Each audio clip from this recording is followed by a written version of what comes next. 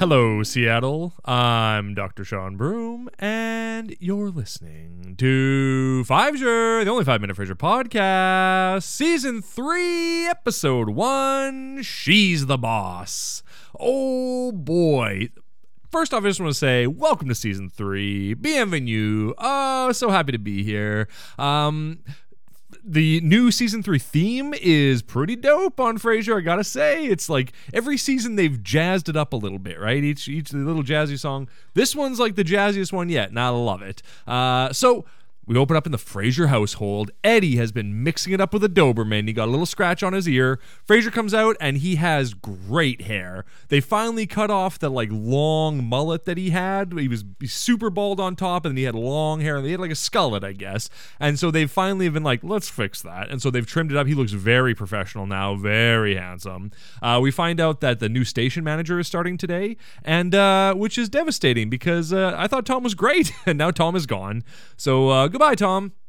That's fine, but the new station manager is a woman, and Martin is like, oh my God, it's going to be so hard to work under a woman. Like, I can't work. Men don't respect women, blah, blah, blah. I'm an old boomer. Men don't respect women. Anyway, Niall shows up, and he wants to borrow Martin's gun because he needs a gun because apparently, I don't know, their security system is broken right now. But, doesn't Maris have, a bone-handled Luger or something? She's got some ridiculous gun under her pillow, but that's fine. Daphne knows about guns because she used to work at a convenience store.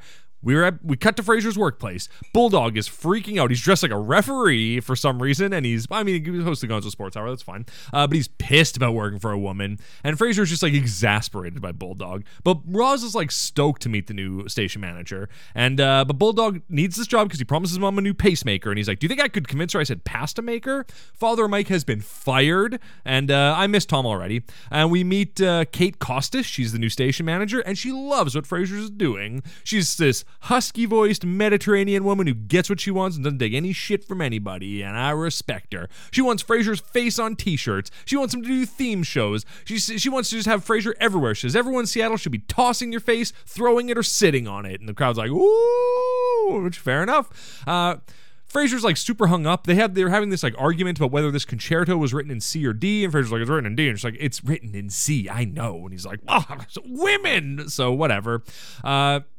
She wants Frasier to do theme shows, and he's like, he doesn't want that, but why not? She wants you to do shows about have callers call in about infidelity, have callers call in about family issues, all this kind of stuff, which makes sense. It's like a self-help show, so why wouldn't you have theme episodes? But he's super resistant to it.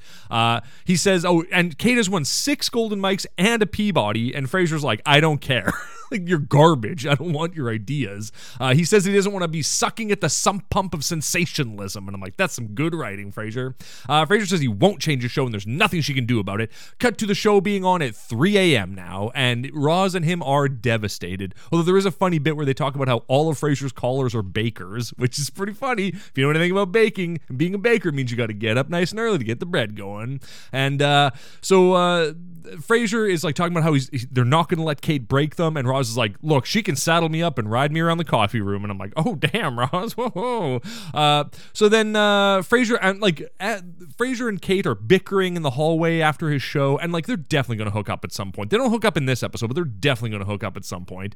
We cut to Frasier's house. Eddie has a cone. Martin's feeding him bacon. It's so cute. Frasier comes out of his room all groggy. He's like, I'm trying to sleep. I asked you to keep the dog quiet, and instead you give him a megaphone. And then Daphne is in a summer dress. Wowza. Frasier has had his share of women's opinions this week. Now shows up with a gun. Actually, it's just a starter's pistol because he's trying to confuse people. Then while he's playing with it, the gun goes off, and Frasier comes out of his room, and Niall's like, stop being so snippy with me, Frasier. And Frasier's like, oh, I'm sorry. Was I being snippy? I didn't realize that it's too much to ask that there be no gunplay in my living room, which is a great line. Best joke of the episode so far. Next segment's called Nocturnal. Oh my God, we're not even going to get through this episode. Well, hey baby, I hear the blues are calling. Tossed salads and scrambled eggs. Oh my, I hope they come to concessions. And maybe I seem a bit confused. Yeah, maybe, but I got you pegged. But I don't know what to do with those tossed salads and scrambled eggs. They're calling again. Frasier loses his mind, turns into a sex show, takes all his clothes off. Then Kate and him, he threatens to quit the show, and Kate's like, no, we're going to have to come to an agreement. And they finally do. They fake a fight and both kind of argue the other side, and they come to an agreement.